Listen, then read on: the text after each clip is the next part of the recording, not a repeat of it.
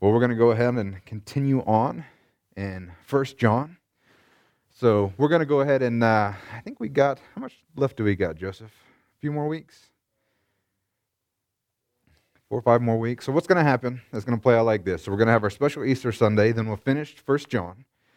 Then we're going to go ahead and do our Culture of Living Hope Family Church that we always do during our anniversary time. And then we'll come back and finish up 2 John and 3 John. So that is our plan for the next, I guess, several months of this year. But we're excited about that and looking forward to that. But today, we're going to go ahead and continue on in book of 1 John, and we're actually dealing with the second half of chapter 3 today. How many know that there are some key differences between children of the devil and children of God? Some pretty key differences. First off, we know that children of God have stepped out of death and into life. And John's going to talk about that today. And then we know that the children of the devil, they're still stuck in death. And the only way to step out of that is to put your faith in Jesus Christ. We're going to see that children of God are characterized by their love, and that the children of the devil are characterized by hate, by hatred. Does that mean that people that aren't saved are incapable of any kind of love? No. But it means that their character, where they're from, like we talked about earlier, it's not a practice. Just because somebody does something a couple of times doesn't mean it's their practice. It doesn't mean it's the character of who they are. That's why we're challenged in the Bible. It says that we should love our enemies because loving your friends, loving your family, even the unsaved do that. But Christians, we're marked by something different. We love even our enemies. Amen? So children of God love, whereas children of hate are characterized, or children of the devil are characterized by their hate. And then finally, children of God abide in the Father, and the Father abides in them. And as a result of this, we're different. We look different than the world. We come from a different family. We have different characteristics. And the truth is that our lives should demonstrate this. How we live, it should be obvious that we're different. It's like the old question that was asked, if today or if tomorrow it was made illegal to be a Christian, would there be enough evidence to convict you? It's a good question to ask. Because the reality is that our lives should be characterized by love, by a changed heart, by not being who we used to be. And not just by saying that we love. How many of you can say you love somebody all you want? But it doesn't really mean much until it's characterized in your actions. It's easy to say you love somebody but ignore them. It's easy to say you love somebody and not be there for them. It's easy to say you love somebody and watch their needs go unmet. But when you have to step up, when you have to sacrifice, when you have to give up time and energy and resources, that's when you start to demonstrate. That's when love begins to shine out of you. And the truth is, Christian, when people walk by us, they should get love on them. It should be exuding from us in everything that we do. So as we begin here in 1 John chapter 3, verse 11, it says, "For this is the message that you have heard from the beginning, that we should love one another." So last week we ended in verse 10, and this is what it said. "By this it is evident who are the children of God and who are the children of the devil. Whoever does not practice righteousness is not from God, nor is the one who does not love his brother."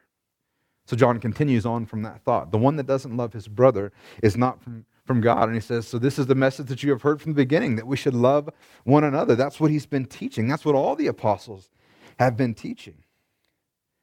But it's not just the beginning in the sense of when the apostles began to preach the gospel, but this message has been preached literally from the beginning. And when I say beginning, I mean very beginning. Because love is God's character. It's who He is. God's very nature is love. Next week in chapter 4, we're going to see in verse 7, John's going to teach that love is from God. And then in verse 8, we're going to find out that God actually is love. That is His character. That's who He is. And if you look at what John is constantly teaching in his epistles and in the gospel, is that one, it's how we should love one another, and how that God is love. That God's love for us and our love for one another is emphasized by John more than any other apostle. And he does it over and over and over again. You want to know what it means when something's repeated in the Bible? Maybe you should pay attention. It's something that God wants you to get a hold of and understand. But John's not the only one that teaches about God's love and how we should love one another.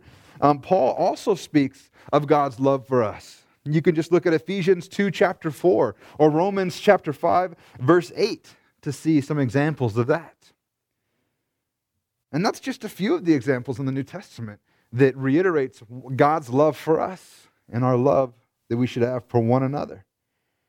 The Old Testament is rich with examples of God's love as well. And I'm not reading these verses out and I'm not going through them because if I did, we'd be here all day.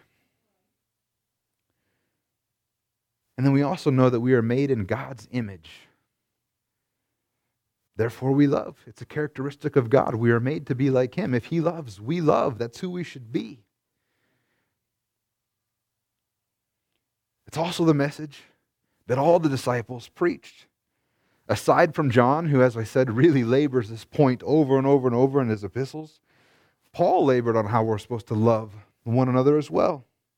He tells us in Galatians 5:22 that love is actually a fruit of the Spirit. It's something that you should be producing in your life as a result of the Holy Spirit dwelling inside of you. And the entire 13th chapter of 1 Corinthians, you know what they call that? The love chapter. The entire chapter is dedicated to the importance of love, and it reiterates the fact that if you don't have love, you're essentially ineffective. If you don't have love, anything else you do, even in the name of God, is worthless. And the reason the disciples taught this is because this is what Jesus taught. In John 15, 10 through 17, it says, if you keep my commandments, this is Jesus speaking, he says, if you keep my commandments, you will abide in my love. Jesus says, you keep my commandments and you're going to continue, you're going to abide in my love. He says, just as I have kept my Father's commandments and I abide or continue in His love. Jesus sets the example for us. And verse 11 says, these things I have spoken to you that my joy may be in you and that your joy may be made full. So Jesus has given us His commandments so that His joy would be in us and that our joy would be made full. And by keeping His commandments, we know that we are abiding or continuing in His love. And then He goes on, He says, this is my commandment. Don't you love it when the Bible makes it clear? Because we're like, if we keep His commandments, which commandments are those? I'm not sure. Guess what? This is my commandment, that you what? Love one another as I have loved you. We're commanded by Jesus to love one another. It's the message that was heard from the beginning. Jesus taught it, and the disciples taught it. The apostles taught it. And then He goes on to explain what this love looks like. He says, greater love has no one than this, that if someone laid down his life for his friends, you are my friends if you do what I command you. So He says, no greater love is known than to give your life for your friends.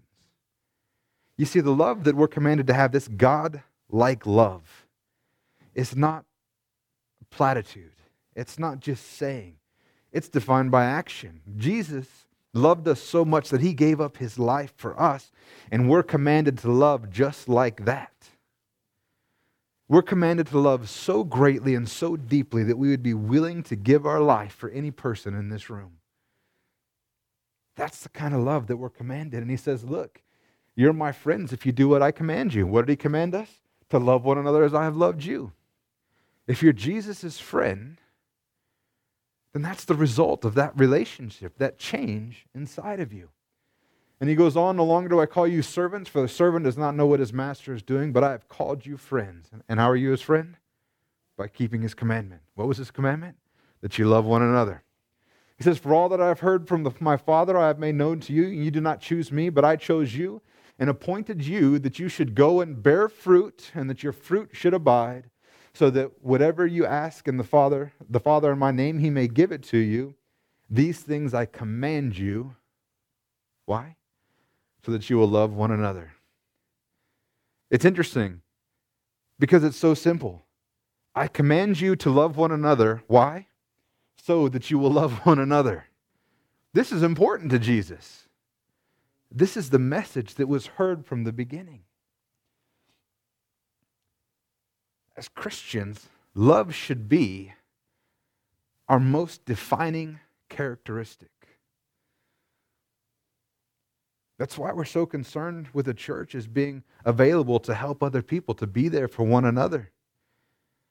It's why when people are going through stuff and they don't give us a call to let us know what's going on, it's not because I want to be in their life, it's because I want to show my love to them. I want to be there for them. It's like, come on, you have family here. Reach out. If you need help, let us know. We're family. We take care of one another. And every single person in this room should be able to call any other person in this room and ask for help, ask for friendship, ask for any of those things. And the other side of the line should be willing to give it because we love. We should be known by our love. Matter of fact, that's what the Bible says, is that that's how they'll know us, is by our love. It's one of our defining characteristics. And so John continues on in verses 12 through 13. We should not be like Cain, who was of the evil one, and murdered his brother. And why did he murder him? Because his own deeds were evil and his brother's righteous. Do not be surprised, brothers, that the world hates you. So to really demonstrate how we should love one another, John gives us kind of the antithesis, I think is how you say it, of what that would look like. He says, look, don't be like someone who doesn't love. And he gives an example of Cain. So you remember that one of the indications of whether or not we're one of God's children, or if we're children of the devil, is how we love. And how we love one another. Just so you know, if anybody was confused or misunderstand, murder is not how you show somebody you love them. Probably the worst way to do it if you're thinking about how you can show someone you love them. So Cain is, John actually says that, look, Cain was of the evil one. He was a child of the devil. And he demonstrated the actions of being one of the devil's children. Because if you're one of God's children, you show love, but if you're one of the devil's children, you show hate. And you will see in a second, that's the extension of hate is murder. That's where it leads to. And he says that Cain murders his own brother. Why? Not because his brother did anything bad, but because Cain's deeds were evil and his brothers were righteous. Cain saw his brother do good, and it led to jealousy in his own life. And this jealousy festered, and it turned into hatred, and ultimately that hatred then went ahead and stepped into murder. And he killed his brother. And as Christians, you'll see this progression happen. And while I truly believe, that nobody in this room is going to murder anybody. It's really easy to start down that slope. It's really easy, because where did it start? With jealousy. Have you ever gotten upset when somebody at your work got a raise and you didn't? Have you ever got upset that somebody else got a better job and you didn't? Or they got a new car and you weren't able to? Or they got a new home and you weren't able to get a new home? Or what about if you're trying to have a baby and you can't seem to get pregnant, but somebody else in the church gets pregnant?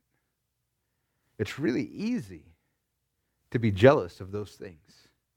It's really easy to start asking God, why is it that they get this and I don't get that? And we begin showing characteristics of jealousy. And if that's left unchecked, it's really easy to start hating people that are receiving blessing that for some reason you believe that you deserve. So if we're not careful, we can let these things get a hold of us and begin to build bitterness in our heart. And we begin to hate one another so easy because we don't understand why they're getting blessed and we're not. Because we forgot that as Christians, we shouldn't be jealous of them. We should be rejoicing with them. We should be rejoicing that they got a raise. We should be rejoicing that they got the new job. We should be rejoicing that they got the new car or the new home or that they got pregnant. We should be rejoicing with them and not be jealous of them. And then finally, as we return to this example, we find one more unfortunate reality. says, do not be surprised, brothers, if the world hates you. If we live righteously, it's only natural for a world who does not to be upset with us, to be at odds with us. Because just like I mentioned last week, we are from two different families, two different upbringings. We have two different histories and characteristics, and we live differently. How we live is fundamentally different than how the world lives, or it should be. And if you're living like you should be living, you'll notice that the rest of the world around us isn't quite living the same way. They're doing things a little bit different. So it should never come as a shock to us that the world, who is defined by their evil deeds because they are from their father, the devil, would be at odds with us who perform deeds that are in keeping with righteousness because our Father is God. Amen? And then John continues in verses 14 through 15. We know that we have passed out of death and into life because we love the brothers. Whoever does not love abides in death. And everyone who hates his brother is a murderer. And you know that no murderer has eternal life abiding in him. The key difference from a spiritual standpoint between children of the devil and children of God is that the children of God have stepped out of death and into life, whereas the children of the devil are still stuck in death. They're still abiding in death. They're still broken. They still have the curse is still upon them. Whereas those of us who have put our faith in Jesus Christ, we've stepped out of death and into life. And he goes on to say that we can know this because we love the brothers. That's an interesting thing. We can know this. If you're careful and you read this too fast, you can say we know that we have passed out of death and into life because we love the brothers. You can get things wrong and say, oh, I'm earning my way into life by loving the brothers.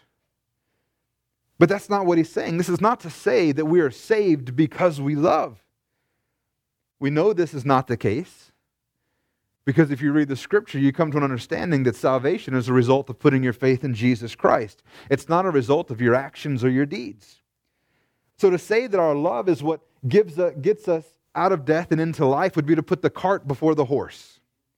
The reality is that because we are saved, the natural result of that is that we love the brothers. And because we see the evidence, we see the natural result of that, we see that we are changed, that is an indication of the life-changing work that has been accomplished inside of us. So if you're able to love like God loves, then you're saved. And when you see that play out in your life, that is the evidence. That is how you can be certain. A changed life and how you treat people is how you can be certain. Once again, our loving isn't what saves us, but because we are saved, we love. And it's evidence of a changed life.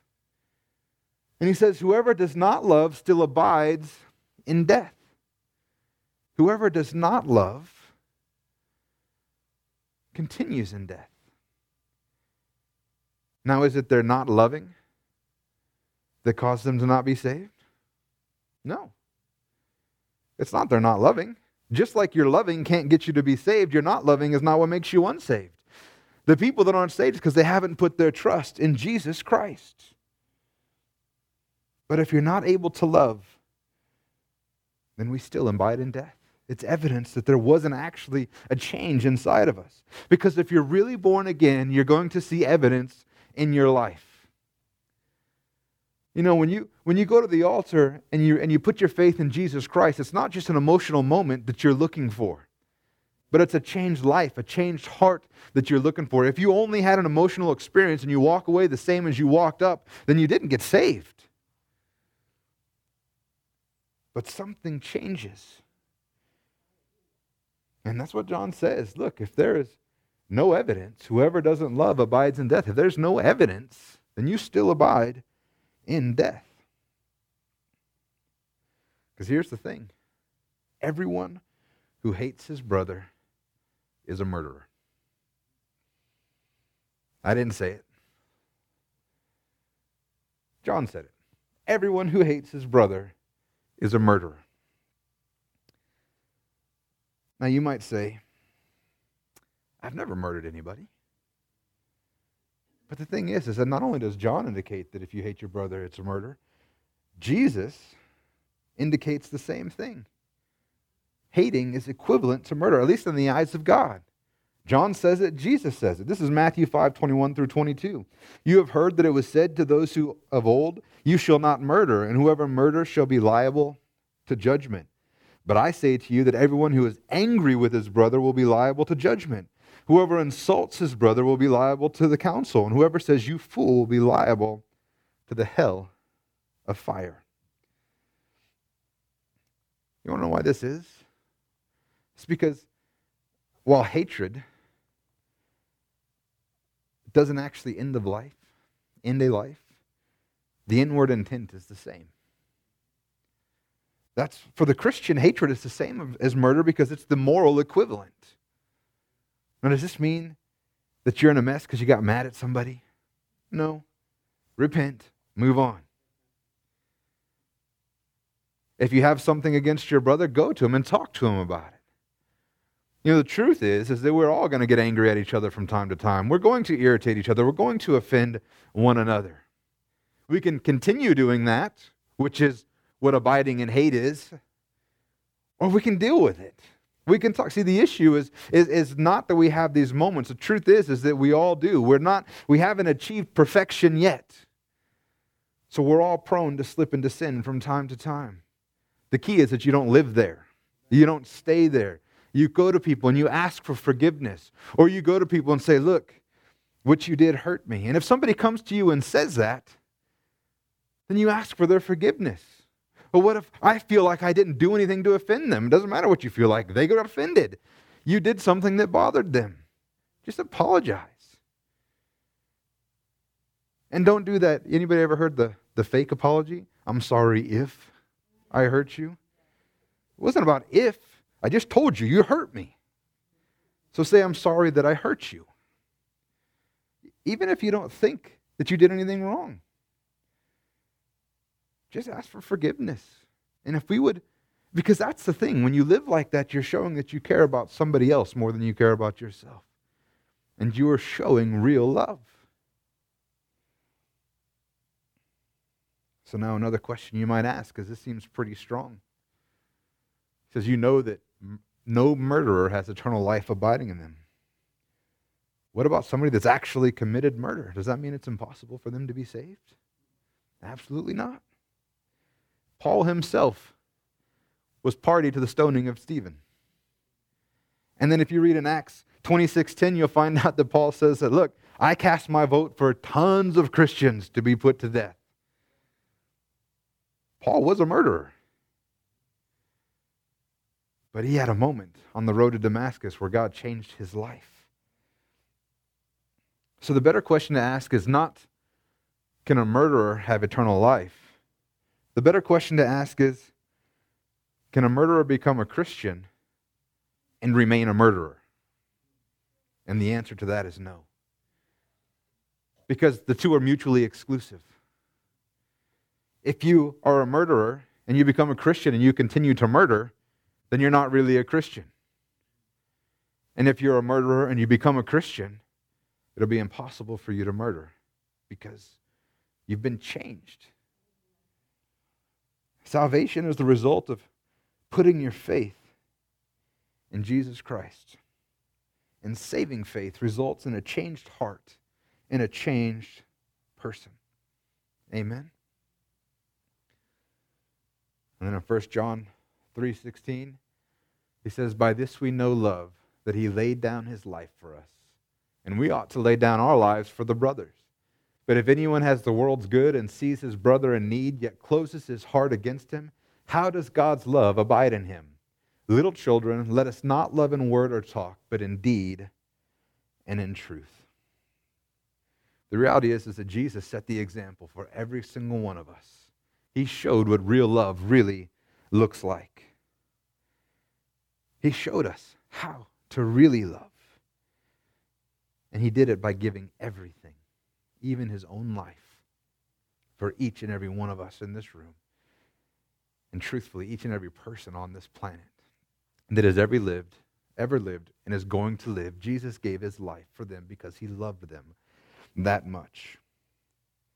And the thing is, if we're to love so much that we should be willing to give our life for somebody, what does it say when we see somebody in need and aren't even willing to help them with physical stuff, with a little bit of money, with a little bit of your time,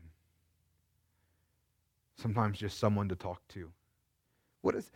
We're supposed to love so much that we would be willing to give our life, but sometimes we're not even willing to give a Saturday for somebody. You're going to notice that when John is preaching, he has a lot to say about how we live our lives.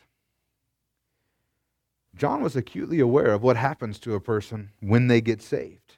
They're changed. They're not who they used to be. Their lives should look different.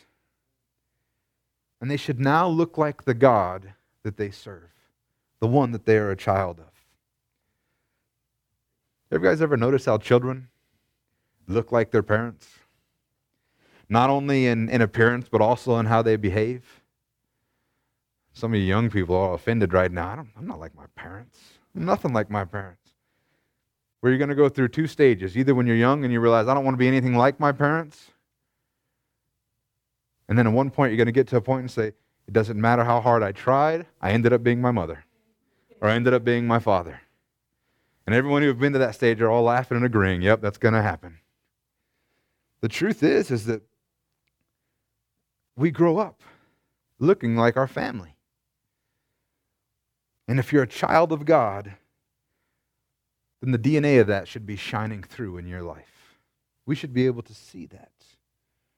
This is why he asks, how does God's love abide in him? For someone who sees somebody, they have the world's good, they have the means to help somebody, and they see them in need and they don't help them. He says, how is it that God's love abides in them? They're supposed to have enough love to give them their life, but they can't even give them their goods. How does God's love abide in him? The DNA of the family of God should be shining through in our life. We should see that evidence. So we're challenged by John. Little children, let us not love in word or talk, but in deed and in truth, because it's so easy to say you love somebody. Many of you have already been in relationships where you've had somebody tell you that they love them, and then they've never showed it, not even once. It's easy to say you love somebody, but you prove it by your deeds. You prove it by how you live your life, because to truly love is to actually show it. Amen? And then he goes on in verse 19 through 20, by this we shall know that we are of the truth and reassure our heart before him. For whatever our heart condemns us, God is greater than our heart, and he knows everything.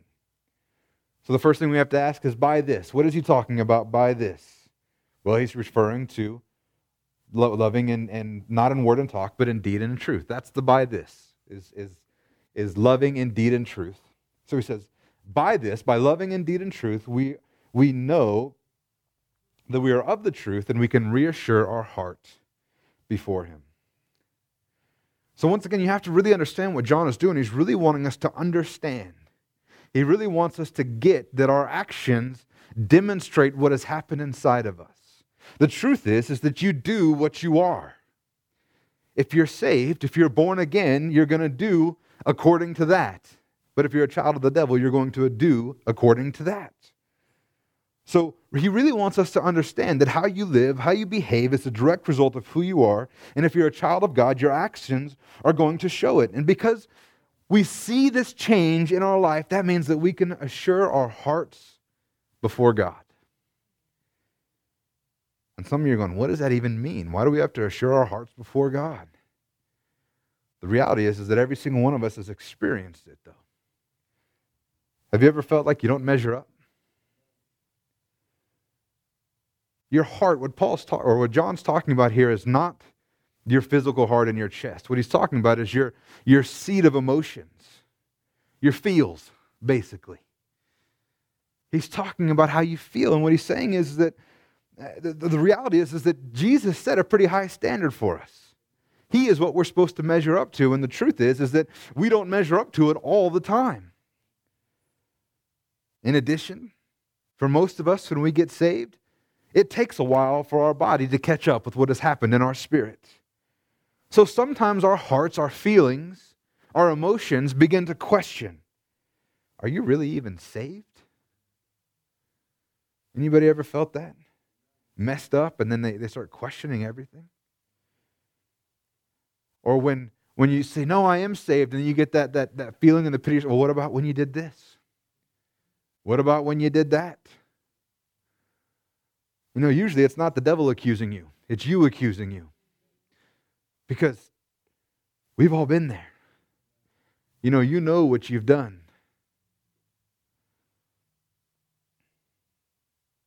It's probably why it's so hard for us to, I'll give you an example in my own life. When I first got filled with the Spirit and began speaking in tongues and praying in tongues, the hardest person to do it in front of was my wife. Because everybody else kind of knew me, but they didn't know everything. But she knew almost everything about me. And I always wondered, would she go, I know who you are. That's not who you are. That's what I felt inside of me. And you know who knows me better than my wife? Me. I know things that I've done that nobody knows that I've done. And it's really easy for you to accuse you. And that's why we have to assure our hearts before God. Because the questions anybody ever ask, how can God actually love me? That's your heart accusing you. But when we see the actions and the deeds that are the result of being born again, when we actually start to see our life change, we can use that as evidence. That no, something is changing inside of me. I'm not who I used to be.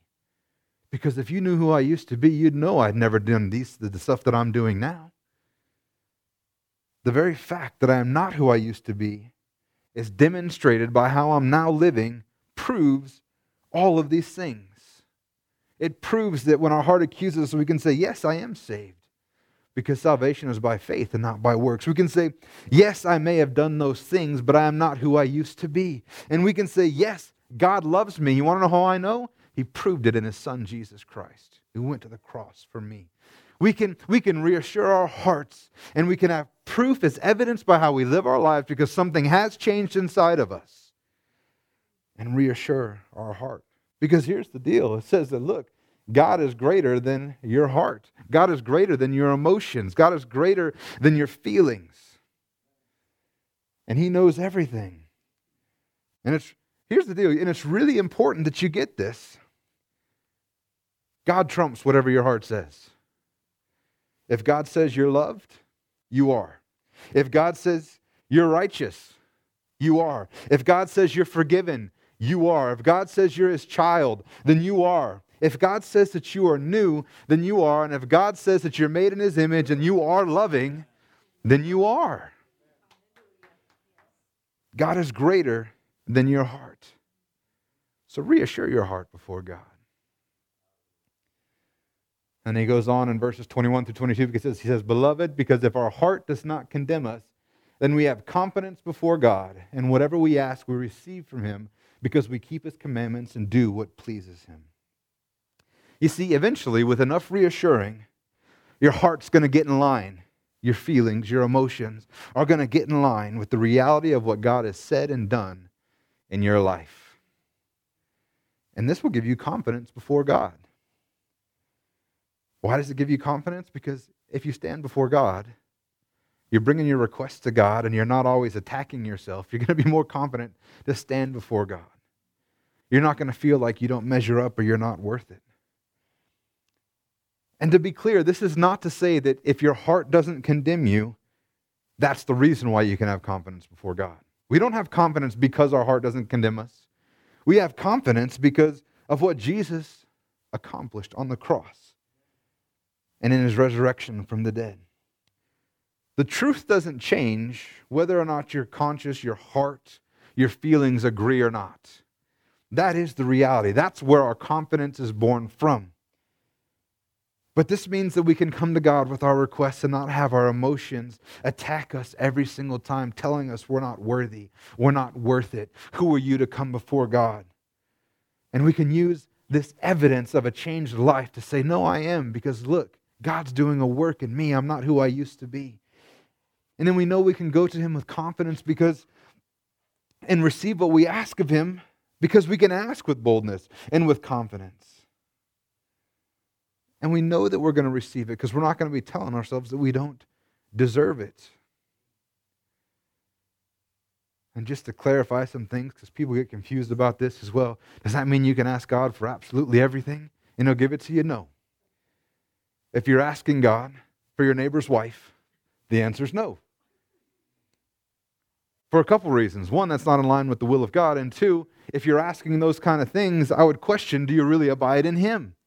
Because that's the thing, that when you abide in him, you're in step with him, you're walking in step with the Holy Spirit. His thoughts are your thoughts. The things that you ask for are going to be things that he wants for you. Your thoughts will be in line with his will. And that's what this is about. Getting your emotions in line with the reality of what Christ has done in your life and having the confidence to go to God with boldness, knowing that he hears you. Not because of what you've done, but because of what he's done. And then he's going to hear you and answer your requests. He says, whatever we ask, we receive for him because we keep his commandments and do what pleases him. The question you might ask again is, well, what are these commandments he's speaking about? And I love it when the Bible's clear. It lets us know what's going on. 3:23. And this is the commandment. Just in case you were confused, he tells us what it is. That we believe in the name of his Son, Jesus Christ, and that we love one another just as he commanded us. I love when the Scripture's clear, because sometimes it's not always. Right now on Wednesday nights, we're going through the book of Isaiah. I can tell you it's not always clear what the Scripture is trying to say. But here it's clear. He spells it out. He says, if we keep his commandments, and this is his commandment. And it's not that these are every commandment that Jesus ever gave, that God ever gave, but they're summed up in these commandments. One is that we believe in the name of his Son, Jesus Christ. We're commanded to put our faith in Jesus Christ for salvation, and we're commanded to love one another. It's just like when they asked Jesus, what are the two greatest commandments? And he said, love God and love your neighbor. Did you know that all the commandments are summed up in that? That's what Jesus said. I'm not making this up. And the reason is because if you love your neighbor, you're not going to lie to them. If you love your neighbor, you're not going to murder them. If you love your neighbor, you're not going to steal from them. If you love your neighbor, you're not going to covet what is theirs because you're going to rejoice with them for what they have. And if you love God, you're not going to take idols or put other gods before him. That's why they're all wrapped up in that. So for all the commandments, look, we got to place our faith in Jesus, and we have to love one another. These are the commandments that he's given to us. And these are fundamentally linked. You can't have faith in Jesus without loving. And you can't love without having faith in Jesus. I'm not talking about world kind of love. You can still love a burrito if you're not saved. But it's not the same thing. They go hand in hand. By putting your trust in Jesus, you are finally able to love. And you aren't ever able to love, not a God type of love, unless you put your faith in Jesus. They are intricately linked. There's a fundamental and essential union between faith and love. And we're going to end here in verse 24. Whoever keeps his commandments abides in God, and God in him. And by this we know that he abides in us, by the Spirit whom he has given us. As John closes this section, he's going to come full circle back into the reality of keeping God's commandments results in abiding or continuing in fellowship with God. And then he reiterates another amazing truth, is that not only do we abide in God, but he abides in us. We know this because he's placed his Spirit inside of us. He lives inside of us. And being born again is not just another system of religion. It's a relationship. It's a reciprocal relationship between God and us. We abide in Him and He abides in us. And we have fellowship with one another. How amazing is that, church? Every other religion is about how you can get to God. But Christianity is the only one how God came to you. He made a way. And we have a relationship, not just a system of religion, system of rules. That's an amazing thing. Amen? So church, as we close today, I want to challenge you. Make sure that the DNA of your Father, God, is showing in your life. Church, let's be a people who love. Not just a people who say it, but a people who do it. Let's show it in the way that we live our life. Amen? Amen. Let's go ahead and bow our head.